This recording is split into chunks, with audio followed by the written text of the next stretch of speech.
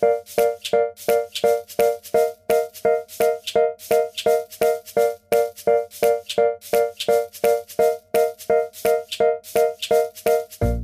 and welcome to the Home of Medicine podcast with me, Dr. Amy Burbridge. I'm a consultant in acute and general medicine in the UK, and today I am joined by...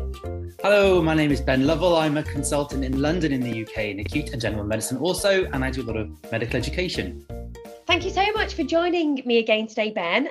You've got a case for me, so let's start. Let's start. So this is a case of a patient I saw when I was a registrar, actually, but it's something has stayed with me. So hopefully you and those who listen will get something out of it. And it's a story about when I was a medical registrar and I was asked to review a patient on the surgical ward. The surgeons rang me for a medical opinion. And it was for hypertension, a persistently hypertensive patient. So that sounds easy peasy. Any acute and general medic can manage hypertension with their eyes closed, but it gets a bit more interesting than this. It actually was a 27-year-old woman, and she'd been admitted to the surgical ward with severe, but thus far unexplained abdominal pain.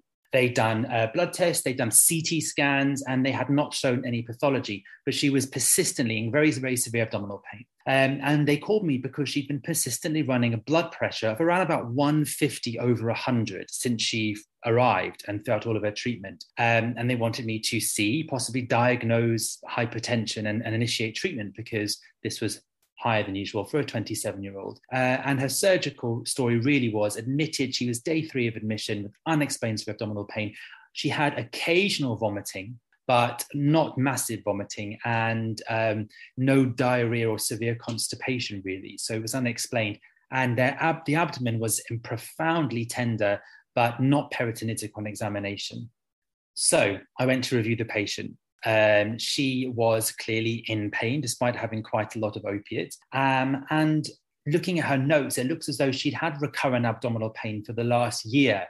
But this was the first time she'd presented to A&E with it. And initially she'd been CT'd in A&E and discharged, and she came back later the same day in severe pain. And that's how she ended up on a surgical ward having ongoing tests. She'd never been told that she had high blood pressure before this admission, and she did have a painful abdomen, but otherwise there was nothing really interesting to elicit. She had no medical history before coming in. She had no drug history before coming in. So what do you think of this lady with her blood pressure of 150 over 100? Okay, so the first thing I want you to do is a pregnancy test. Mm-hmm. Just to make sure that she's not pregnant, because every woman's pregnant until proven otherwise. Okay, so if she's not pregnant, pregnancy test was negative. Yeah, done and negative.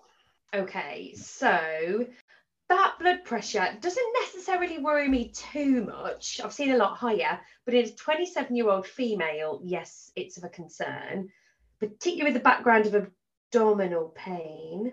Is she hypertensive because she's in pain? That was my initial thought. I thought, I'm not worried about this. Treat her pain and then see what happens. I think a lot of people, because she was occasionally going to like 180 over 110, then down maybe to 150 over 90, but averaging 150 over 100. You see systolic hypertension with pain a lot. At that point, I hadn't really seen diastolic elevation with pain, but it certainly made a lot of sense to me that she would have it. So I wasn't worried. People get very worried about inpatient readings of high blood pressure. Oh my gosh, they're going to have an aneurysm or a stroke or something. And a lot of, I think, the med-reg role is that it's okay. Slowly, you chip away at blood pressure. You don't, completely deflate it in one go. And I said, maybe she just needs better pain control, was my first instinct. Does that sound reasonable? I completely agree with you, Ben, that actually if we manage the pain, then the blood pressure should come down. And I assume that you managed the pain and the blood pressure didn't change. Yes.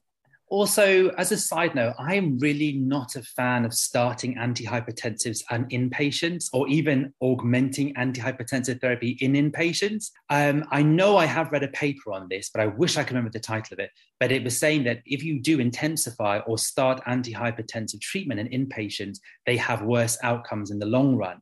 And I think the reasoning is it's a stressful time to be a patient. They go home into their home environment, their blood pressure drops 20 points, and then all of a sudden they've got iatrogenic syncope and drug-induced hypotension, and they fall over and break hips, etc. So I've always been a bit yucky about starting any kind of antihypertensive treatment on an inpatient anyway, just because I think that it's probably does the patient a disservice in the long run. Do you know, I completely echo that, because one of my biggest bugbears that I've seen in same day emergency care over the last 6 months is an increasing number of people being referred for hypertension, manage accordingly. And I'm like, well, actually, are they hypertensive because they're in hospital, they've been waiting for 4 hours, and I never start antihypertensives in hospital unless it's a hypertensive urgency or emergency. And what I'll often say to the patient is, buy yourself a blood pressure monitor at home, take your blood pressure 2 to 3 times a day, different times of the day, keep a diary of it. Mm-hmm. And go and see your GP, you know, in 2 to 3 weeks. And actually, occasionally they have come back and see me. I had a lady a few weeks ago who had actually come back to see me, who did have quite high blood pressure, was only young, did a blood pressure for a week, came back, and actually it was completely normal. Yeah, you have to tell them only do it 2 or 3 times a day, though, because that home BP monitor is quite addictive. And sometimes they come back with a measurement every 50 pages of the stuff. And I think that actually induces hypertension. Yes. They sit and panic. So you have to be quite strict. Yeah. Yeah, I have seen that actually. Yeah, when they that's a very good point. Just morning and evening is absolutely fine. Yeah, very good point. Sit down, and then do the blood pressure. So my gut feeling was for them they had suboptimal pain control, really. Although I did look at the blood test and there was a couple of small abnormalities on there. The full blood count was normal except for a very tiny white cell rise up to 14, the upper limit being about 11. Her CRP was 13, so in my book, ignorable. And her Usinase renal function was normal, but she had a hyponatremia of 128, the cutoff being 135 at the lowest end of normal. Her bone profile was normal, and her LFTs they've done were normal, except for her ALT was slightly elevated at 61. I mean, that's not much at all. So really hyponatremia of 128, which I couldn't quite explain. She wasn't on any medications which would cause hyponatremia. And her fluid status to me was euvolemic. So I don't think, was she vomiting and had hypovolemic hyponatremia, or it's not really overload dilution hyponatremia. So euvolemic hyponatremia in a young person, is it SIADH or is it psychogenic polydipsia, and she's drinking 10 litres of fluid a day? But I like to be helpful, so I suggested the hyponatremia screen to the surgeons, which basically was, let's get a urine, sodium and osmolality, and then we'll know. And examining the patient, I did check for a goiter because, just in case she's got thyroid, overactive thyroid, which could be driving this, and there was no palpable goiter.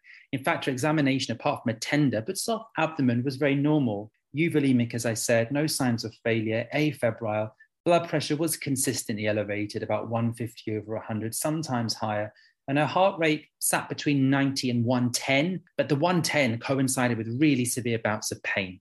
Yes, but no goiter, as I say. So I suggested, why don't you do the TFTs, a simple hyponatremia screen, and then you can treat the pain, and then we can just watch and wait.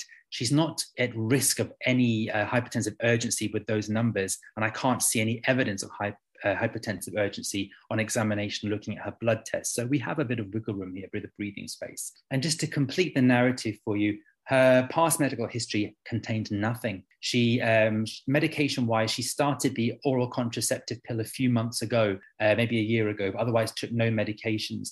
And socially, she was a non-smoker. She was Polish. She'd come to the UK with her boyfriend for studies, had occasional alcohol, but no recreational drugs. And that was her, really. Anything I've missed out there, or anything that you would be thinking about in that story, or is it sort of cut and dried? Okay, I've got a couple of questions. So number one, you talked about the sodium. What was her potassium? 4.1. Okay, so that's normal. So creatinine and urea? Urea was 3.1 and the creatinine was 62. So normal. Range. Yeah. Okay. Periods. So you said that she's on the oral contraceptive pill. Is it the combined or progesterone only? Combined.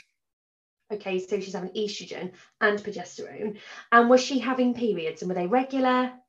Yeah, she had regular periods 1 week a month when she had her dummy week she had a week off the pill. Okay, so they weren't very heavy or abnormal like that or anything? No. Okay. No past medical history of no medications. You said no drugs, so no cocaine abuse? No, none of the above, no. Okay. Any family history of any weird and wonderful sort of like hypertensive cardiac conditions? No, and I asked specifically, but her family history was very, there was nothing in there at all. So we have a 27-year-old female, fit and well, with severe bouts of abdominal pain, hypertensive, bloods are pretty much normal. Examination, was she, did she have a high body mass index? No, she was slim. Okay. So actually, I think what I would do in this situation is, like you say, you took a history, you've asked about the abdominal pain. Did she have any urinary symptoms? Urinary symptoms? Yes. No. Any rashes? No. Any rheumatological signs or symptoms? So any hair problems, joint problems? No, although in the spirit of true honesty, I did not go into that deeper dive with her on that review, but ultimately, no. Okay, so the only thing I'm thinking of is this is really random. I mean, is it scleroderma? Does she have hypertension secondary to scleroderma? Systemic sclerosis can have abdominal complications. I mean, that's really stretching, isn't it? Well, she didn't have any. I'll tell you that she didn't have any peripheral scleroderma that I could see. There was no sort of typical scleroderma facies that you would see or anything like that, or any telangiectasia or signs of Crest syndrome. So I didn't pick up anything like that. Okay. At that point, I literally wrote in the notes my assessment, which was high blood pressure in the context of pain and hospitalization was my diagnosis. Also slightly deranged LFT with an ALT that was a little bit above normal range, and hyponatremia in the context of euvolemia. And I said, do the hyponatremia screen, manage her pain, and then call me back if there's any ongoing concerns. And they did. And the next day, I was still the med reg on call for the wards, and they ran back and said, look, her blood pressure is still 150, 160 over 100. We're wondering whether this could be functional or she's got no surgical problem that we can identify. Her sodium is stuck at 128. Please, can you come and have a look again? We don't have any of the hyponatremia screen results back. And I think it was a case of, can you come and see again, with a little bit of unwritten subtext of, look, can you take this patient over because we don't need to operate on her, and I think she's got a medical problem. So I went back to see her. She was still struggling with pain, still struggling with her blood pressure. In the interim, the surgeons had asked for a gynae review in case she could have something like endometriosis that could explain it. But the gynae team had seen her. They said they felt that was really unlikely. There was any gynae pathology there. And we finally got back the hyponatremia screen, and the urine osmolality was well over 100. And the urine sodium was more than 20. And I'll tell you straight off the bat, so don't think, both in keeping with SIADH. At that point, I was sort of stuck. And I went back and spoke to my supervisor, who was a consultant. And I said, I've got a patient I don't know what to do with. She's unexplained hyponatremia, probably SIADH, but in the context of bad abdominal pain, which no one can explain, and persistent hypertension. And I got about that far. My consultant went, she has porphyria. So I'm just going to show you something. I know you can't see it, but I've actually just wrote that down. No, show it to me. I don't believe you. I swear to God, look. She has written it down, yes. Where is it? I have. Yeah. It's got a porphyria. Acute porphyria. She wrote it down. Amy, well, you got there faster than me. And I was amazed. And I sort of went and looked it up. And, oh, my goodness, she does. Acute intermittent porphyria, AIP. You went, oh, yeah, she's got it. And I said, how did you get there so quickly? And you went, I've seen this case before. And we always talk about pattern recognition on this podcast and had the different ways of getting to a diagnosis. And at that point in my career, the only way I could get a diagnosis was using the good old-fashioned hypothetical reasoning, which was sort of adding all the symptoms together and then trying to find the Venn diagram in my brain where they overlap and what the diagnosis is. And that's great when you're setting out. But if you've got a case in your back pocket that you can immediately match it to, bingo, you sometimes get the diagnosis very quickly. And I found that profoundly exciting. But, it's acute intermittent porphyria. Yeah, we'll accept her under the medics, but that's what it's going to be. And that's what she ultimately had. And then I went and did some reading, and my goodness, she was textbook. Shall I give you a quick overview? Yes, please, because I have to say, I've seen one case of porphyria in my career, presented with abdominal pain in a young female. I mean, absolutely, you're right. It's that using that bias, isn't it, of those patients that you've seen before, but also that's got me into trouble sometimes with this hindsight bias. I've seen this exact thing before, it must be this, and it isn't. And I'm like, oh God, never mind. I thought I sounded intelligent. Leads me down the wrong path. Absolutely. I guess as long as you're then going to test your hypothesis by Yes. saying, let's test for this condition, because I've seen it present like this before, and keep an open mind to that not being the case. But yeah, I was looking up. So I went and looked up acute intermittent porphyria, and basically I read a description of this patient, which was fascinating. It's usually young women, as you mentioned, usually young women in their 20s or 30s. My patient was 27. It's often latent for many generations. There's often no family history, and it's an autosomal dominant condition. And 90% of gene carriers actually have no attacks, but because of incomplete penetrance of the gene. So that's why there was no family history worth noting. And I read the description of a typical attack. It said they often present with some psychiatric phenomenon. She did not have this at all. She had none of the agitation or depression or hallucinations, which can sometimes be described with it. But otherwise, abdominal pain attacks, tick, tachycardia, tick, vomiting, tick, hyponatremia in 40% of sufferers during an attack, which presents like SIADH, tick, triggers include oral contraceptive pill, tick, mild ALT rise, tick, high blood pressure, tick. I was absolutely astonished that she was, lighting up all of these different things. But I couldn't get there because I didn't have any history of seeing the diagnosis before. But maybe I would have eventually got there on my own if I really hit the books. But my gosh, we got there quicker. And so the test, of course, is looking for urine, urine accumulation of the porphyrobilinogen and genetic testing ultimately.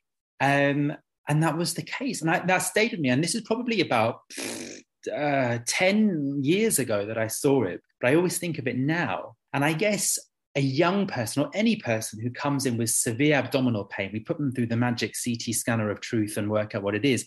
And I think sometimes if it doesn't show any pathology, we often stop thinking, or we say it'll settle down. Goodness knows how many people get labeled with IBS. And in fact, there is a whole host of very beautiful but rare medical conditions that can present with severe abdominal pain that we should mentally run through in our internal Rolodex and sort of rule in or rule out with some very, very simple tests.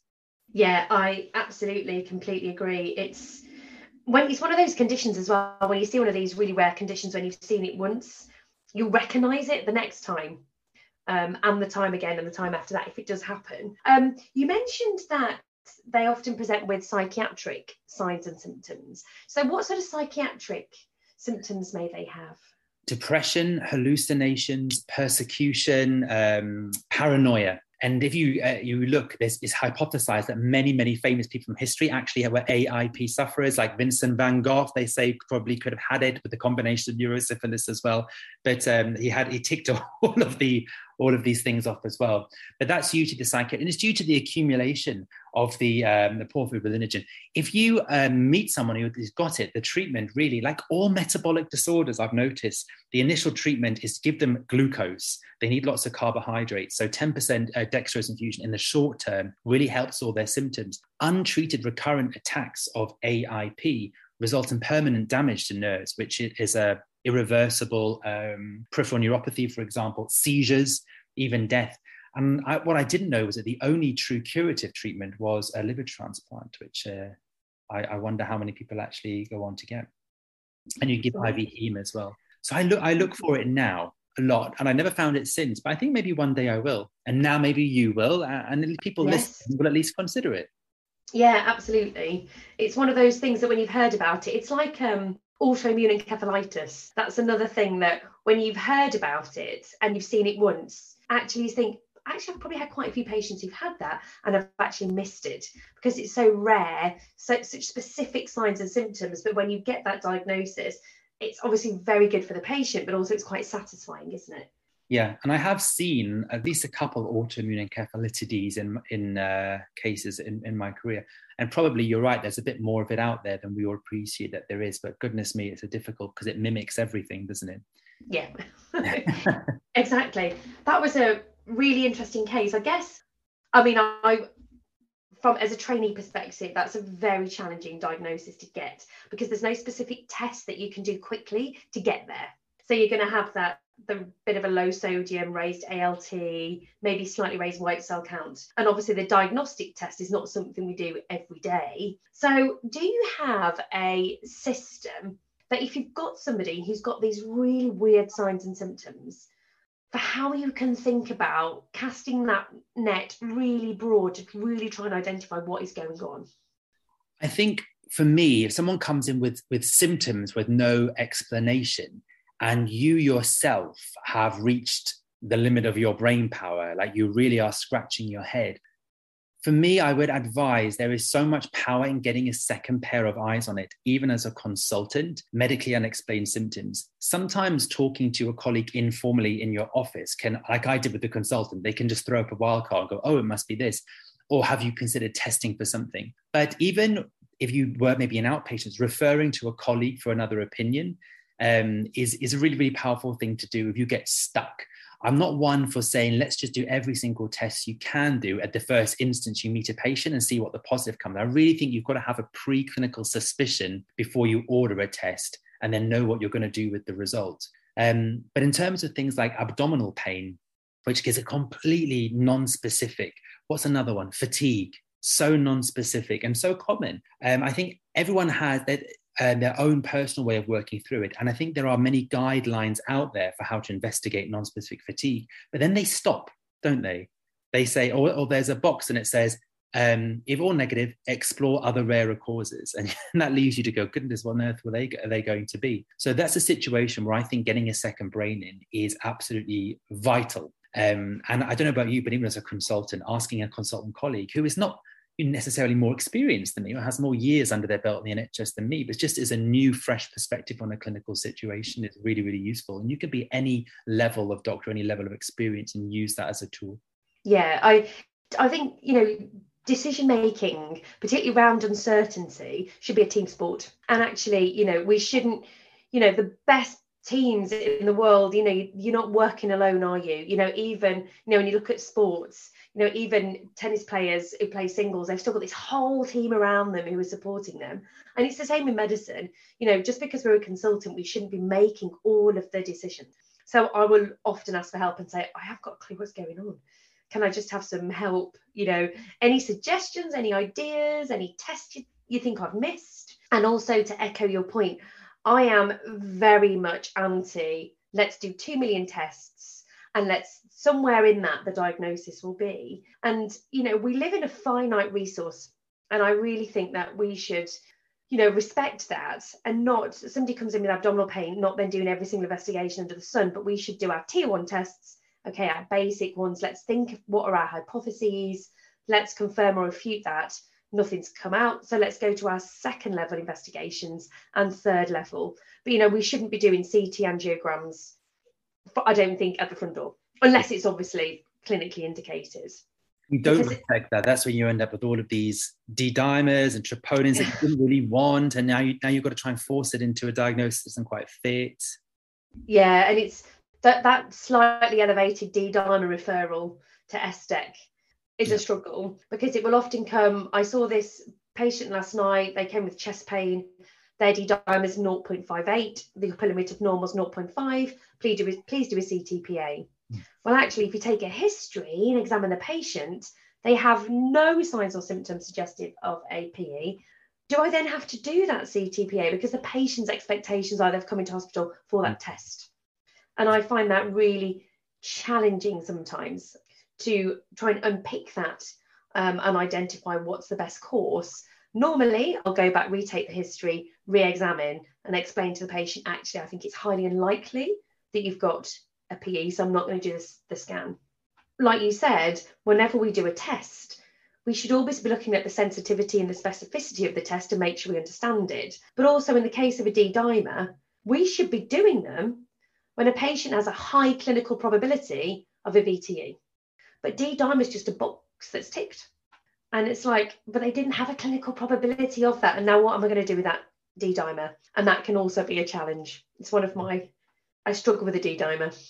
What about you? You can extrapolate it to CT scans that pick up incidentalomas, which then require a biopsy, or what's another one? Troponins are people who've had a syncopal attack and now you've got to do something with it, but they've also got renal failure and that could explain it. And I think there's all sorts of things you pick up on tests. Unless you really want the test, be prepared to pick up your incidental, unexpected findings that now you, as the clinician, have to make sense. And sometimes that can be really tricky.